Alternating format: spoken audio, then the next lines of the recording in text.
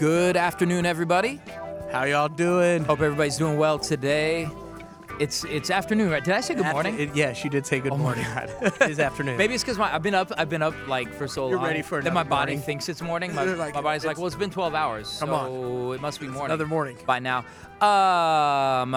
We are broadcasting live Yes. from. The NEA Conference on Racial and Social Justice 2019. And where are we? We are in the lovely Houston, Texas, home of the Ghetto Boys. Oh, that's Home right. That's of right. Master P. That's right. Home of all sorts of amazing rap. Yeah, and we ain't mad at you about the Rockets either. So like we come. I'm still mad about the Rockets. We're coming from Denver. I don't want anybody to fight me right now, but I'm still No, mad about the no, I don't know. Mad about the Rockets. Yeah. So here we are. We are two dope teachers and a mic. My name is Gerardo Munoz, It's your boy Kevin Adams. and we are merely two public school teachers from the city of Denver, all the way out here in the nicest digs I think we Yes. have ever recorded in. The best studio. It's not. It doesn't get better from here. This might be No, it. no, Well, no, they might bring us it's gonna back get next year. better. If they bring us back next year, We don't be so pessimistic. we gotta believe. We gotta believe, right? Hey, so we are. So it's been this incredible honor to be out here, just having conversations with educators, doing incredible social justice work here in this country and even in the state of Texas, like Yes. right here Yes. in Houston. And with us, we have an incredible guest. Karen, I'll let you introduce yourself. All right, so I'm Karen Reyes. I'm a teacher from Austin, Texas. All right, Austin, in the Texas. house. That's you. So the progressives in Colorado will be like, man, forget Texas. Oh, except Austin. Austin. Yeah, Except that's- Austin. yeah. Austin's great. Good music scene, like that kind of I thing. mean, it's like the saving grace of Texas. There you go. I had the I don't- chance you to know- visit Austin last summer for the first time. Yeah. And it was awesome. I saw the bats. Yo, the bats. Saw The the bats are bats? the thing. Saw the bats. I mean, if you're from Colorado, I- you get I- into the bats.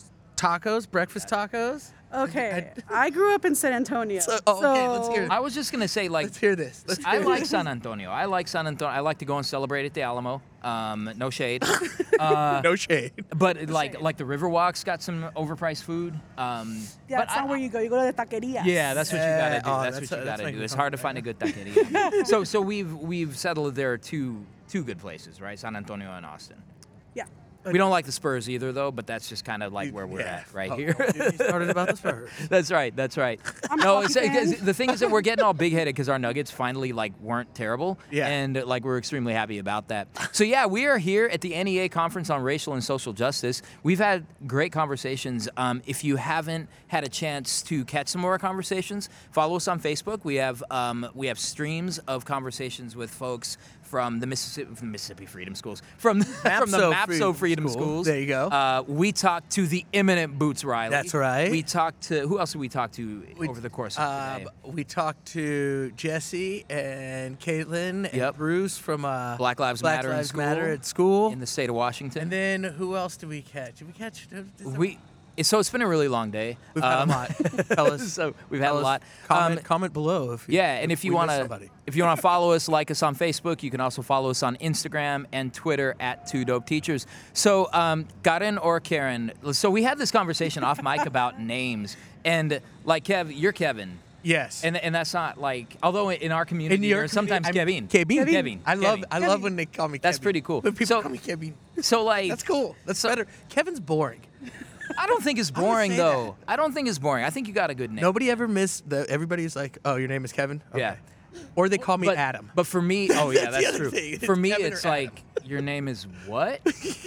Can you spell that again? How do you say that? Can I call you G? So all those kinds of things are kind of so being another raza educator, that's just one of those things. And it's only been in the last 10 years or so where I'm kind of like, no, you're gonna say Gerardo. Say my name right. I'm just gonna say Gerardo. Do you have a nickname? Nope. Nope. Not one that you can use. Like my wife calls me Hera. You are not my can't wife. call You that. can't call me Don't that. call me that. So talk about your name a little bit. So it's interesting that we're having this conversation about names because, I went to a lot of predominantly white schools growing up, Yep. Even in San Antonio. Yep. And so with my community, I'm Karen Yep. or la maestra. Yep. Yep. But in everything else, it's just Karen. And even, in Latinx communities, we have 2 last names. So it's Karen Reyes-Lozano. Yeah. Yep. Did they hyphenate it when you were in school? They actually thought Reyes was my middle name. Oh, okay. So, See, in our district, they're always hyphenated. I was like, that's not a hyphenated name. That's 2 last names. I mean, it's just so, a name is just the basis of like your identity and who you are. And so I've struggled with this for the past however many years, just trying to say like being Latino enough and confident enough, because being an immigrant, I'm an undocumented immigrant, and being that you always were told to assimilate. Yeah. And to assimilate. Yep. And so even throughout school, it was just Karen Reyes. I dropped off my mom's last name. Yep. And even with that, like now I'm finally being more comfortable in like my Latinidad and, to where I'll be talking in English and all of a sudden some Spanish words come out. I'm like, you know what? Deal with it. This is how I'm talking.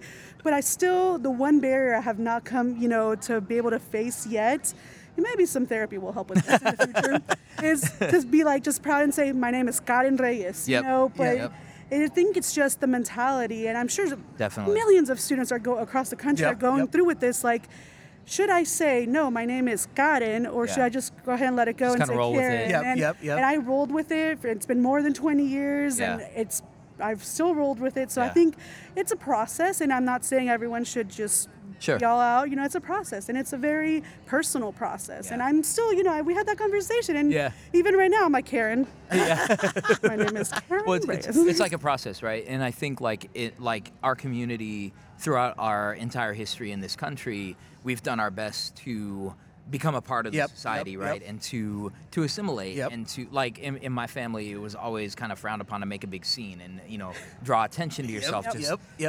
Put your head down, do your job, be a good person. Get through the day. And just and become a part of this country because you have a right to be here. And I think there's value in that narrative. But then we also risk a lot of invisibility. So to say that you've gotten comfortable is like a little bit of an understatement. So this young educator was on Wyatt Cenac's show. Yes, the Wyatt Cenac holding court on her experiences as an undocumented teacher and a DACA recipient, correct? Yes. And also was on the New York Times. So I have to complain a little bit. Go ahead. We are bringing on. It wouldn't be a show if you didn't complain. I know, that's right. This is an impromptu complaining corner. So like, why we gotta talk to all these people who are more dope than us? That's because this is a dope conference. This is a dope conference. It is a dope conference. That's why we came. To get to the dope people. That's true. I'm not really complaining, because I think it's just really I'm humbled, and I think we're both humbled to be in the presence of folks who have done such incredible work, despite where they no matter where they started, no matter what society told you could or could not do, given your legal status. So take us through that. Undocumented educator. You're wearing it proud. It's a perfect Justice Monday shirt right there. We love it. I mean, I'm not going to sugarcoat it. It's rough. Yeah. Growing up, I didn't really know I was undocumented. I didn't really find out till I was in high school, about my sophomore year. I wanted to take a trip for spring break or something with my friends, and it was down on the coast. And in Texas, the coast is. Well, I mean, you can pass checkpoints, and there's also Border Patrol agents within 100 miles. So my mom just said, no puedes ir, no tienes papeles. I'm like, what do you mean I don't have papers? And it kind of just, it hit me then. And then the next year, you're a junior, you're starting to apply to colleges. And I'm like, well, can I say crap? Well, crap. Oh, we had Boots Riley on earlier. Okay. So I got okay. Yeah. I'm like, well, crap. What am I going to do? So, like I said, I went to predominantly white schools. And, I mean, there's still a large Latinx community and a large black community. But, schools always try to boast, this 100% graduation, 100% college acceptance rate. Everybody who graduated. They did it. We didn't say when, but they did. And I remember I skipped class that day, that everyone was applying to the local community college because I didn't have a social security number. And so around what was the time period? That was 2005. Okay. Oh, okay. So this is right before the kind of that youth undocumented movement really started to galvanize. So you were in high school at that time. Yeah, I mean, so I've now met some of these people that I consider kind of idols in the undocumented community, like Gabi Pacheco and Julieta Garibay and Montserrat Garibay. They're like my friends now, you know. And it's, I know you know. Glow up is real. It's kind of just surreal, because I remember in 2010 when the DREAM Act was put to a vote, I was in undergrad and my plan was not really solid. I was like, I'm just going to keep racking up degrees, you know, because I can't work. They gotta let me stay somehow. As long as I'm in school. Like, as long as I'm in school, you know, help my mom, you know, she cleans houses to this day, because as an undocumented woman, you know, you have to work or else you can't live. So, you know, I would help her, you know, at the weekends and at night, you know, as I was going through school. And then 2010 came about, and I was watching, you know, basically 5 senators say that my life was not worth it, you know, that they didn't want to pass the DREAM Act. And, you know, now that I'm out and proud. At the time, I feel like that was a lot more bipartisan then than it is now. That was my first real introduction into all this politics that I didn't know was going on, you know. The DREAM Act was introduced in 2001. I had no idea. I had no idea about any of this stuff. And then 2010, I was like, oh, like there's stuff going on. But it wasn't, you know, until the election and all that where I was like, you know what? I got to be out and proud and like just say I'm undocumented, I'm unafraid, I'm unapologetic about this. So hence the shirt. I mean, it's such an incredible thing. So I have the privilege of having been born on this side of the line, right? Of this fictitious line that was drawn.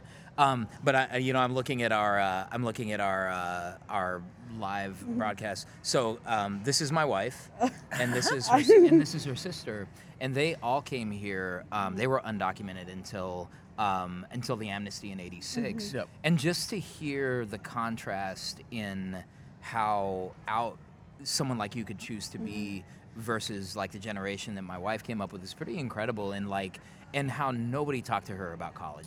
Like there was no sort of like conversation about that. And I think that y'all's generation has really just like, I remember the first time I saw, I remember Newsweek did this story of these undocumented recent high school grads who went to the border to protest. And I was like, what are you doing? Are you out of your mind? They're gonna pick, you know, because that was kind of how we grew up around undocumented family members, and just to see that your generation kind of took that and said we're gonna be out and proud with it. How young do you think I am? I don't know. You were in high school in my 7th year of teaching, so going on that. No, I mean honestly, I would say that's the generation that's younger than I am. That's actually pushing me to be more proud of who I am in being undocumented, because there's no shame in being undocumented. But, you know, when I was in high school, no one really, you know, I was first generation college. My mom didn't go to college. My dad didn't go to college, you know. So I knew nothing about any of this. And I remember the first, you know, person in education that I, you know, told that my status was the high school counselor, because my mom and I needed to know what the steps to be able to take were. And, you know, I mean, I honestly was, 2.5 years ago when I finally said no. Like, this is it. Like, I need to be able to be out and proud about this, because if I'm scared and I have DACA, these kids and these families, golly, I mean, there was no DACA when I went through college. So there was no, like, oh, when I finish college, I'm going to be able to get a job. There was also, I didn't know about financial aid that was available as an undocumented student, which there was. You know, because there wasn't a lot of undocumented people. My counselor told me, you're the first one I've heard of, which I know is a lie. Like, there's had to be more. But no one talks about it. They're very secretive. Up until, 2 years ago, I can count on my hand the number of people who knew I was undocumented. And then, I did a huge, how people do these days, huge rant post on Facebook. That's right. And that was pretty much the first time, like, friends that I've known since 2nd grade realized, like, I was undocumented. And they're like, oh my God, I had no idea. And it's our personal stories and our personal narratives that change minds. And, I think that's the thing that gets lost, because we expect folks like myself to tell our stories. But at the same time, we shouldn't have to humanize ourselves to people. We shouldn't have to. That's right. But we do have to, because until if we don't, we are this other thing for people, and they can just vote down our, That's right. It's not a real thing. Exactly. And that's the thing I think that happens with undocumented people is that you get to know that you're like, oh, wait, you're undocumented? I didn't think that. And so it decreases that stigma. It's like, these are people who we live in our community, who we have relationships with, who we teach, who we love and care about. And I think that a lot of people in this country disassociate that. They are somehow really able to disassociate that and not make the connection between that these are real people that need to be human. And it's the intentional use of dehumanizing language, illegal alien, illegal immigrant. I even think like undocumented immigrant in a way, like sort of dehumanized because you don't see that as a person. And it also puts a lot of value on a document. Yeah, absolutely. It really does. It makes me think of, so we strive towards intersectionality in every way that we can. It makes me think of how I've tried to get my students to talk about slavery and say, no, these were not slaves. These were people who were enslaved. Slavery is not their identity. It's the condition that they were forced. That's right. Exactly. They're people. So we're talking about enslaved people, and that might be like a mouthful, but these are people without citizenship documents. Exactly. I mean, I think you're absolutely right. And I'm also a teacher, which comes into back to your original question, which is being undocumented and being a teacher, and it's rough. I mean, I remember. The day that DACA was rescinded, and it was September 5th, 2017. And by that point, I had pretty much already, I had done a press conference like the month before in August in front of Ken Paxton, the Texas Attorney General Ken Paxton's office. And that was the first time, like, the way you come out to your coworkers as undocumented is a press conference. I mean, like full out. So you said something on TV. Literally, that's how it went down. The next morning, they're like, I saw you on TV. You looked a little angry. I was like, oh, really? Because I was a lot angry. Yeah. I thought it was just a little. Oh, you clearly didn't watch the whole thing. Exactly. I was really angry. Yeah, and so literally the next day, people were like, okay, so I saw you on TV. What does this mean? Like, I'm like, well, I'm undocumented. What does this mean? Yeah, I'm like, it means like I could be deported at any minute. And so when September 5th happened, I remember it was a Tuesday.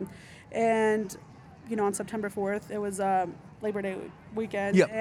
My mom calls me. She lives in San Antonio. And she's like, I don't want you to be by yourself tomorrow. Like, I'll come up. I was like, there's no need. It's just a regular day, Mom. Don't worry about it. And I'm about to get really teary right now. So, I go to bed at like 8:30 because I'm a pre-K teacher, so I'm exhausted. And I just hear, my phone rings at 2:30 in the morning. And my mom's like, I don't want you to panic, but can you come open your door? Mom showed up. Yeah, my mom came. She drove at night where she complains that she can't see. Because, Latina mom's like, no lo puedo ver. I'm like, then don't drive at night. Like, Cali, like she drove. No, mija, but I'm coming. She didn't tell me she was coming, so she drove in the middle of the night to be with me on that day. Yeah. Because we knew what the answer was going to be. The DACA was going to be rescinded. And I remember the next day, it hadn't been announced, but we knew it was coming. And around 10 o'clock, I start getting all these texts, and I refuse to look at my phone. I'm like, no, I got to be with my kids. As a teacher, you got to be 100%, especially when they're little and they kind of really feed off of your energy. I remember after the election, my kids, I teach kids who are deaf, and they signed to me and they're like, Reyes, you sad? And I was like, a little bit. And then I got, dogpiled by a bunch of 4-year-olds. Of course. That's what my wife teaches, that same grade level, the ECE kids, and hers are all English language learners. And they so much everything that happens around them, like they don't understand it, but they sense what's happening. They feel it. Absolutely. So in high school, it's like, Adams, what's your problem? I mean, they do that too in pre-K. Fair. It's a little different. No, but so that day I just ignored all these texts and I just went about my day. But then, my mom shows up at my school because we were getting ready to go to another, press conference. And, I broke down. Yeah. I saw her and it just, this huge thing came about. And now that I'm thinking about it, I think I got my dates wrong. I came out that press conference to all my colleagues. Yep. But, it was very emotional. Yeah. Because at that point, they said that DACA was rescinded September 5th. You had until October 5th to submit your renewal if it expired before March 5th. All these random arbitrary dates that mean nothing to no one. Yep. I don't even think, anyone, Jeff Sessions had no idea what the hell he was talking about. Not he's even a little bit. He's Not even a little bit. He's DACA, what is that? I'm not sure. Donuts and cheese and, I'm down with donuts and cheese. I don't think he knew what it was. Necessarily, but yeah. But, I was not part of that group that qualified to renew. Yeah. So that was going to be my last year teaching. Wow. Because my work permit expired the first day of the next school year. Oh my gosh. So, you carry that as a teacher. Yeah. So for the rest of the school year, I just had this heaviness in my heart. Oh, I can't imagine. That it was just I'm not going to see my kids again. And, I teach special ed, so I get them when they're 3, keep them in the next year when they're 4, sometimes until they're 5.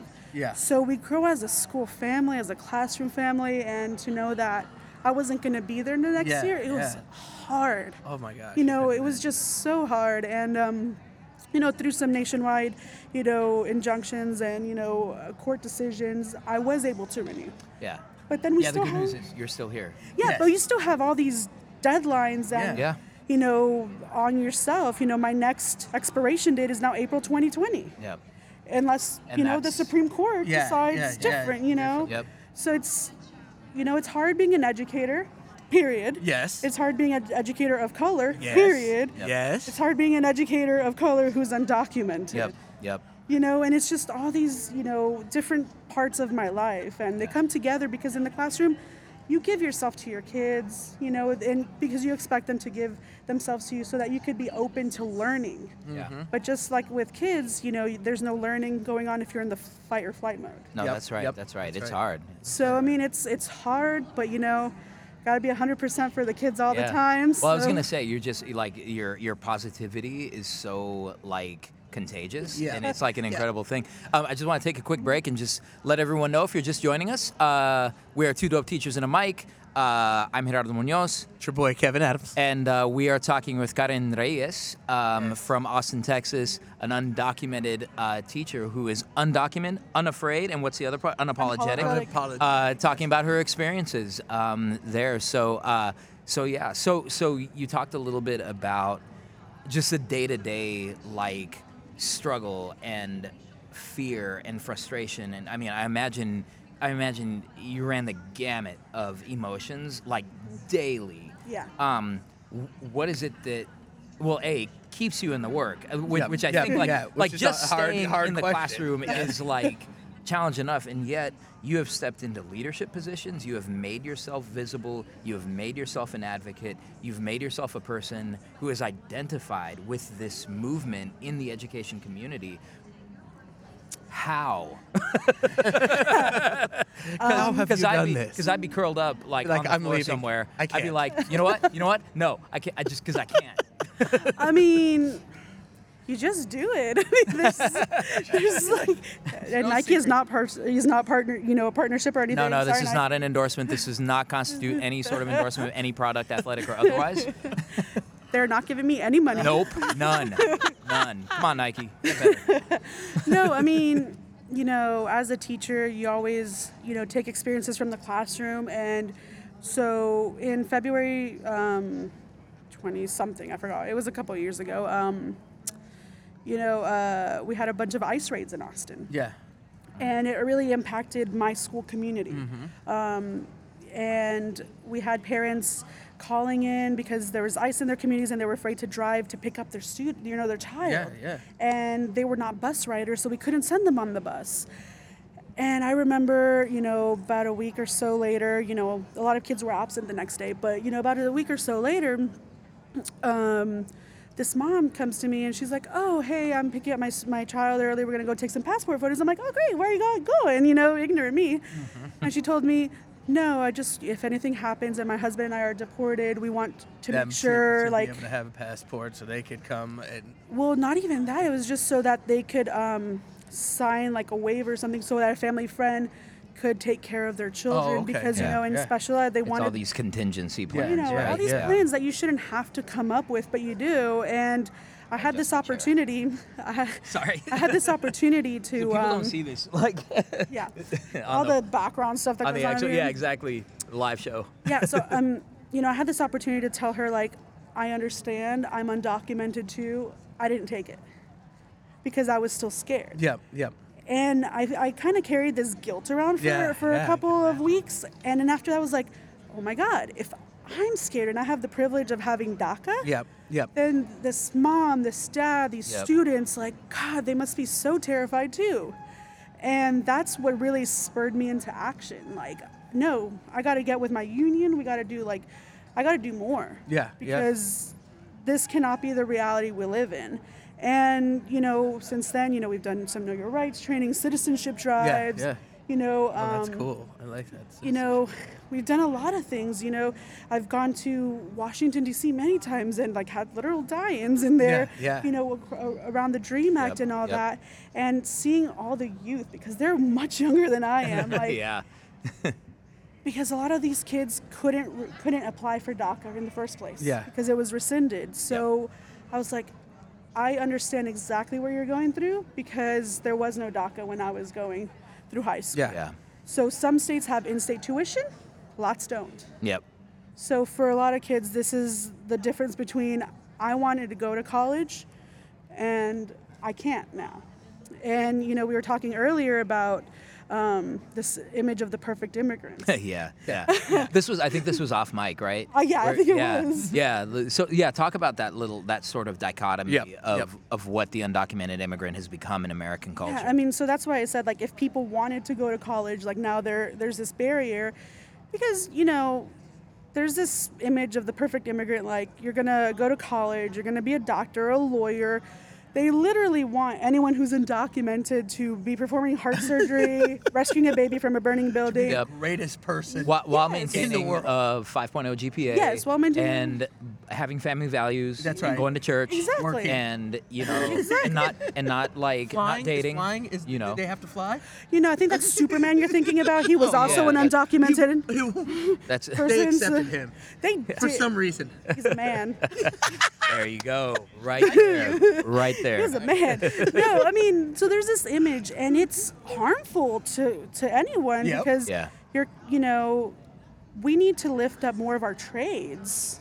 Yeah. There's nothing wrong with being a mechanic, with being a plumber. That's right. There's nothing shameful. My mom cleans houses. Yep. And, you know, she is very well respected. That's There's right. That's nothing right. wrong. Well, and but- there's no question about what's important to her and the love that she has for her family and community. Exactly. And so this image of the perfect immigrant is really telling kids this is the path you need to take. Yeah. And Yeah. it's very harmful. And it's a stereotype, you know, just as like any stereotypes, you know, they are perpetuated and you kind of feel like you have to follow Yeah. along. Yeah. And if I'm not that, then I'm a problem. And I feel like that plays out in a lot of our schools, right? Like how many times do we see Spanish surname kids, immigrants or not, who are either in the top 10 of their academic like standings, or they're just kids who aren't really doing much in school. And I think what's happened is they've received a narrative about themselves. Yeah. You're not a straight A student, so what that means is that your role is to mess around and be lazy and do those kinds of things. And so we watch our kids internalize those narratives about themselves.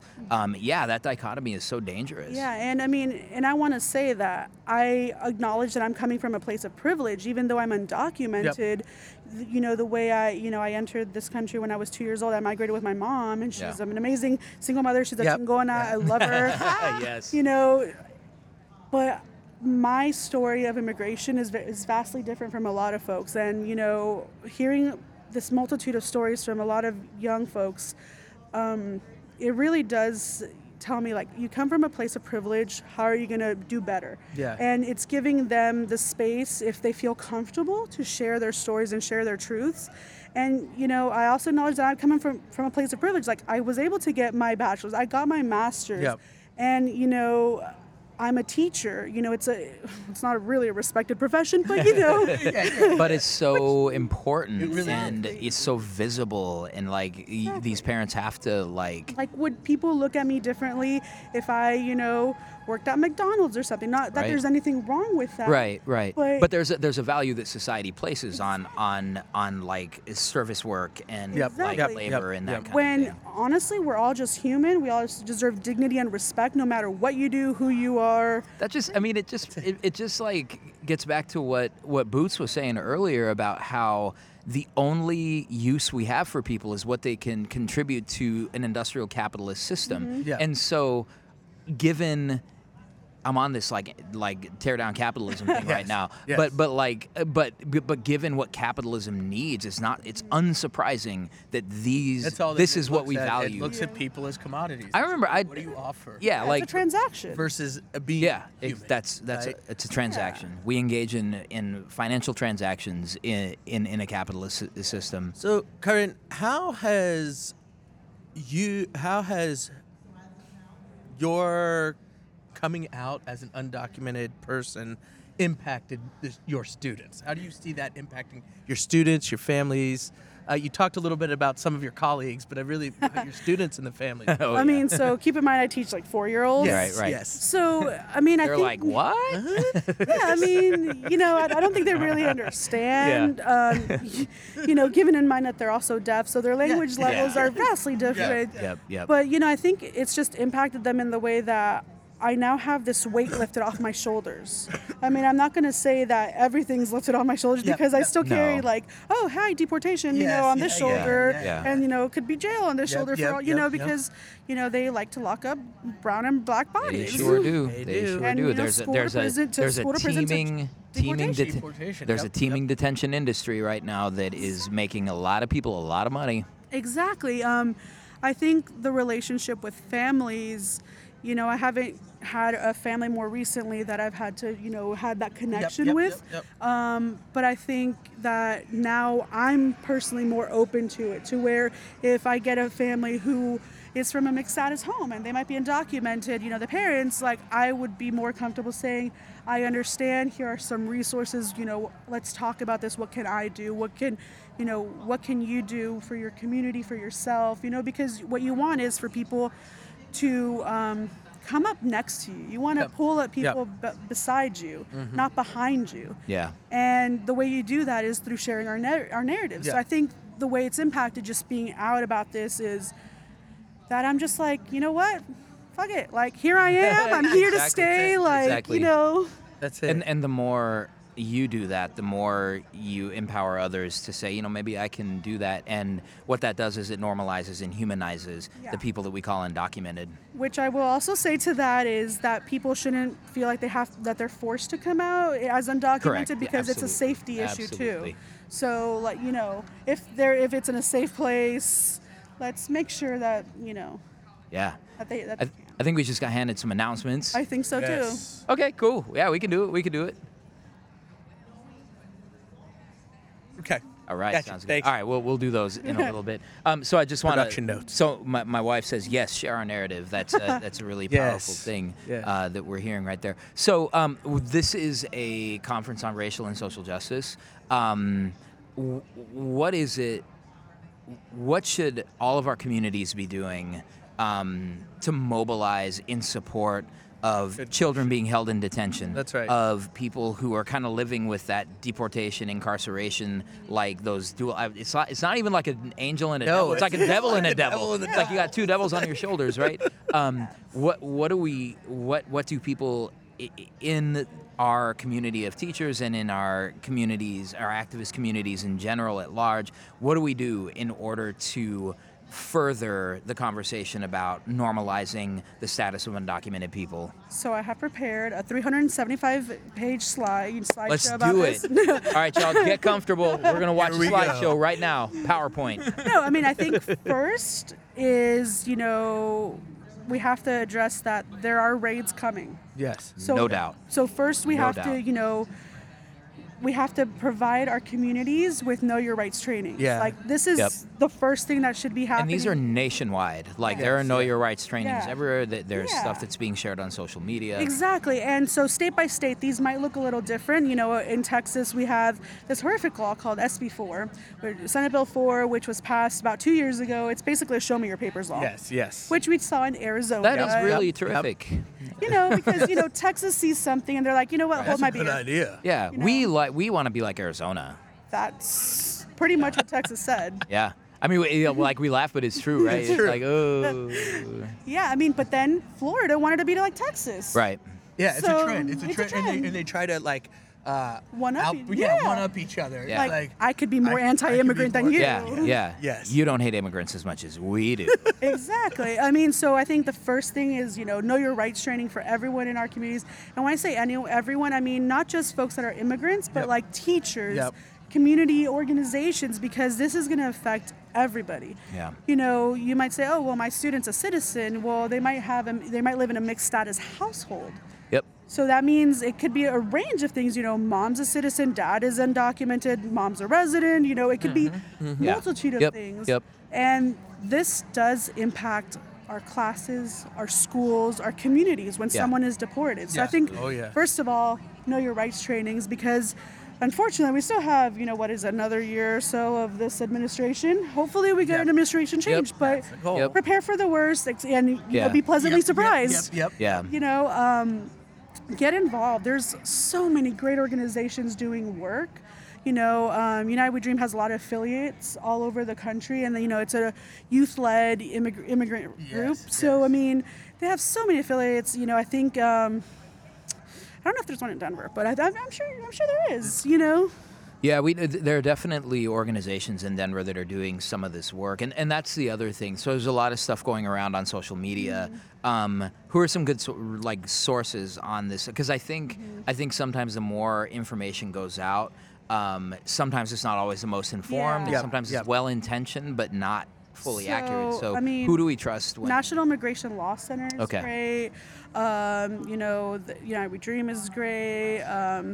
Raices has some great, information. Yeah, I've heard some stuff about Raices, Texas. And different organizations do specific work. So Raices is a little more about, deportations and detentions and all that. But, they have resources too. And, so in Austin, we partner up with Workers Defense Project a lot, which they represent folks that are primarily in the construction industry, against wage theft, and we have Casa de Trabajadores in Denver that does a lot of that same advocacy. So, because a lot of the folks in the construction industry are undocumented, they also have this huge know your rights component too, and so we partner up with them, and I would say having these coalitions, these partnerships is essential because you can't go at it alone. No way. No way. Can't. So, like when we hold DACA clinics, we have pro bono lawyers come in from our communities, and they really help us out. So I think, those partnerships are essential. Now we heard that Bank of America is divesting from, these concentration camps. Yep. So they are concentration camps. Yes. Don't get it twisted. No, there's no debating. Don't get it twisted. It's not a debate. It's no debating it. There's no debate Don't in this. get it The people twisted. debating are probably the people that have invested in this concentration Exactly. camps. They're like, well, but really, But are they? Yeah. Yes, they are. Yes, actually. Like they are. And then in terms of doing know your rights trainings, how does somebody how do Kevin and I go back to our school in the fall or even before that and say we want to do a know your rights training here? How do we do that? I mean, so when you partner up with organizations, sometimes they already have like these presentations that they give. Yep. And I would suggest go to one yourself first, see how it's run. Then you can decide like, oh, I feel comfortable enough, but also bring like a lawyer But there are friend or people something. who are doing the work. Exactly. There are people who are doing this work. So, I've held them before because we've been doing this a lot.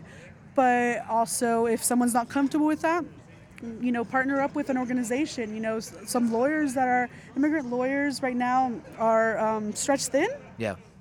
But they want the But it's striking correct information to go out. And it's striking how many of them are saying I'll come talk. I'll come help Exactly. people. I'll work for free. I'll do things for people. I mean, Exactly. you're definitely seeing a groundswell of support by immigration lawyers to provide representation and advocacy. Yeah, I mean, there's just so many good resources, and I'm kind of blanking on half of them right now. Yeah. But I can definitely share them with y'all. Totally. Because I think this is information that more people need to know. No doubt. So I mean, I know we're at the NEA conference, but I've come from a merged local. Yeah. So like the AFT has a lot of good immigration resources, and so does the NEA. Yep. So like their websites have a plethora of resources. And I would encourage educators to know your rights as an educator in terms of like what you can share with students, because I know different, cities and districts have different policies. Yep. So, some might not feel that you can share all this information, No doubt. with, but others might be more open to it. Yep. I believe LA has a great website. Yeah. Their website on their district website is amazing. It has all these resources available. Like, everyone should try to do that. Yeah. Yep. No doubt. So yeah. So it sounds like the lesson is don't mourn, organize. That's it. Yes. That's it. Seems like that's the theme of the day. It's so sad when this stuff happens, and it's really heartbreaking. But just to know that there are so many organizing opportunities for people who directly affected, but also those people on the sidelines who either are not wanting to participate or don't know how to participate, knowing that there's organizational efforts. I say if you want to mourn, you can. Everyone needs Mourn a a good little bit. cry. Mourn a little bit. Everyone needs a good cry. Watch Marley and Me, Lion King, whatever floats your boat. Whatever helps. But then spring into action, the Supreme Court decided to take up DACA, and I cried a little bit. It was more like pissed off tears. Yeah, no doubt. And then immediately I was texting like 4 people, like saying, hey, we need to hold DACA clinics ASAP. Hey, we need to do this. Let's pass a resolution. Like, let's do, so immediately, like, I sprung into action. I cried some pissed off tears, like fling them at, some Let people. that catharsis happen. Yeah. Now we act. Now we act. And, That's that's another thing. Just before, I'm assuming we're wrapping up. Yeah. At some point. the Supreme Court's going to decide our fate. Yep. Unless this spurs Congress into action, which is very doubtful, because Mitch McConnell is another a devil. turtle. Yep. He's devil You turtle. called him a devil. He's a terrible I sure person. did. Oh, I like that. Yeah. I sure did. Yeah. He's like, a kukui. I don't He's like the kukui. That's right. That's That's right. He is. Because he's not letting anything come in, and he's just, scaring people into doing his little bidding. And then playing his game. Yeah, so, this is going to be decided, but people that can renew their DACA should renew now. And again, a place of privilege, it's $495 every 20-something month. Yep. It's money that even I struggle with, and I have a job. Yeah. Coming up with $500. Semi-paid job, Yeah, you have a job that gives you a paycheck. Exactly, But it's just $500 that folks can't just come up with. Like, you said that's every 22 months? Our work permits are every 2 years, and you have to renew 4 months before. Okay, so it's about every 20 months. It's about 20 months. About 20 months. So, and what happens, like, personally, like, I work summer school, I get a little extra in my paycheck. What happens? My car breaks down. Yes. You have, Yep. So, things happen, and people are not going to have these funds. So I know there's a lot of organizations that are, doing, like, drives, and, GoFundMe has a specific page with the dream.us, that they have pages of GoFundMes for folks trying to get these $495. Yeah. So if you can, I'd say, if you can give $5, give $5. Yeah. You can help out. Yep. Sharing is, even just sharing will help out, because there's going to be hundreds, if not thousands, of folks that can't come up with $500. Yep. On the fly. Yeah. I mean, most of us can't. Exactly. I mean, whatever little money teachers get, sometimes other things happen. Yeah. That's right. Yeah, no doubt. So, I mean, I think it's important to realize we're all human. We're not robots. So, I mean, just treat us with dignity and respect, and we don't have $500. Yeah. So, That's it. like, we need a comprehensive immigration reform, but right now we also need a pathway towards citizenship, because DACA was not permanent. Nope. And it's not a solution. I hear a lot of folks saying, like, oh, we want to put DACA back in place. I'm like, it's like, it's not a solution. No, we don't it is want- not we a solution. want DACA is not a permanent solution. Exactly. I mean, I'm grateful that I was able to work in the field that I love. Yep. But at the same time, living your life 2 years at a time is not a good place to be. No. At all. I mean, At all. can't even buy a house. Yeah, you're like, I mean, first of all, I live in Austin. Can't buy a house anyway. First of all. Yeah. But Yeah. if you could, But if I could, I I'd can. like to be able to. Yeah. like, I'd like to be assured that I will be able to stay in my house. Exactly. Yeah. I mean, it's just this uncertainty that's plaguing not just educators but students and their families, and it's harsh. I mean, it's rough. Yeah. And it's something it is, I think, critical that we solve, that we Yeah. deal with in a compassionate manner that's effective. Yeah. Right? That's effective. And I hope that,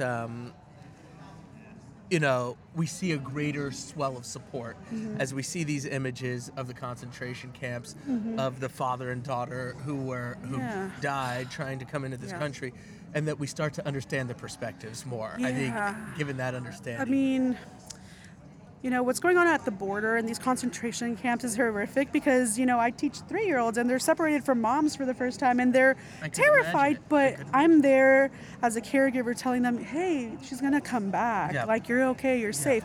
These kids don't And with have the legal that. responsibility to keep them safe. Like Oh, they are exactly. safe in school. Yeah. Oh, Yeah. yeah. What's going on over there is child abuse. Yeah. If it happened That's right. anywhere else, That's right. people would be in jail. Yeah. And it's also important to note that family separation is not just going on at the border, it's going on internally. Yep. And ICE is horrible. That is our That's right. cucuy. That's right. Yep. That's right. You grow up hearing all about La Migra. Yep. Yeah. And it's horrific, and families are being separated internally within these borders. And, I think that's why this conversation is just one that I could literally talk all day about. Yeah, I mean, I don't want to keep you all here, but I It's can just, take no, over. but they're just like there's so much to be said and so much that people are unaware of, willfully or otherwise. Yeah, and we don't and- hear it. Yeah, and And you hear we don't platitudes, see you hear it. Media sound bites Yeah. that really mean nothing. I No mean, doubt. one last thing is, as educators, and especially educators that are in a union, Yeah. one thing we can do is really change policy. Yeah. So make sure that there's a Safe Schools Act Yep, passed, yep. for your district that's saying that there's not going to be any discrimination Yep. for your status, Yep. your legal Yep, status. yep. Yep. There's also things that, my big dream for this coming year or for the next few years is working with my school district to make sure that we have some sort of immigration PD that's required, like those bloodborne pathogen videos we all have to watch. Right. That no one really pays attention Yeah. to. Mandatory reporting, yeah. like those I mean, kinds of I wanted things this to be a that we good do. mandatory one. Yeah, Yes, exactly. where Because people really people- get an understanding. Yeah, because sometimes people are ignorant about certain things, so they, come with these preconceived notions about immigrants. There was that teacher in Fort Worth who tweeted. Yeah. Yep. And the majority of the people I speak to, they just come from a place of fear of the unknown because they don't know things. And so I'm hoping, my big idea is to work with the district, and I think educate more, people. to educate people, Yeah, no, new I think that's critical. teachers, and all educators, from the front office staff to the custodians to everyone, because everyone needs to understand that immigrants are here to stay. That's right. Like, that's it. That's it. That's it. That's it. I'm done. Here to stay. It's like, get over it. Yeah. Hey, Yeah. You haven't gotten this yet? Yep. Yeah. Well, thank you, Karen, for thanks for having just your passion and just sharing your story and sharing the narrative. It's something that we need to hear more of. So we have a way that we conclude the show. I'll ramble a little bit, and then you'll kind of pick up on the signal, and then we all say together, "Stay dope," right? Okay. So for Kevin Adams, for Karen Reyes-Lozano, right?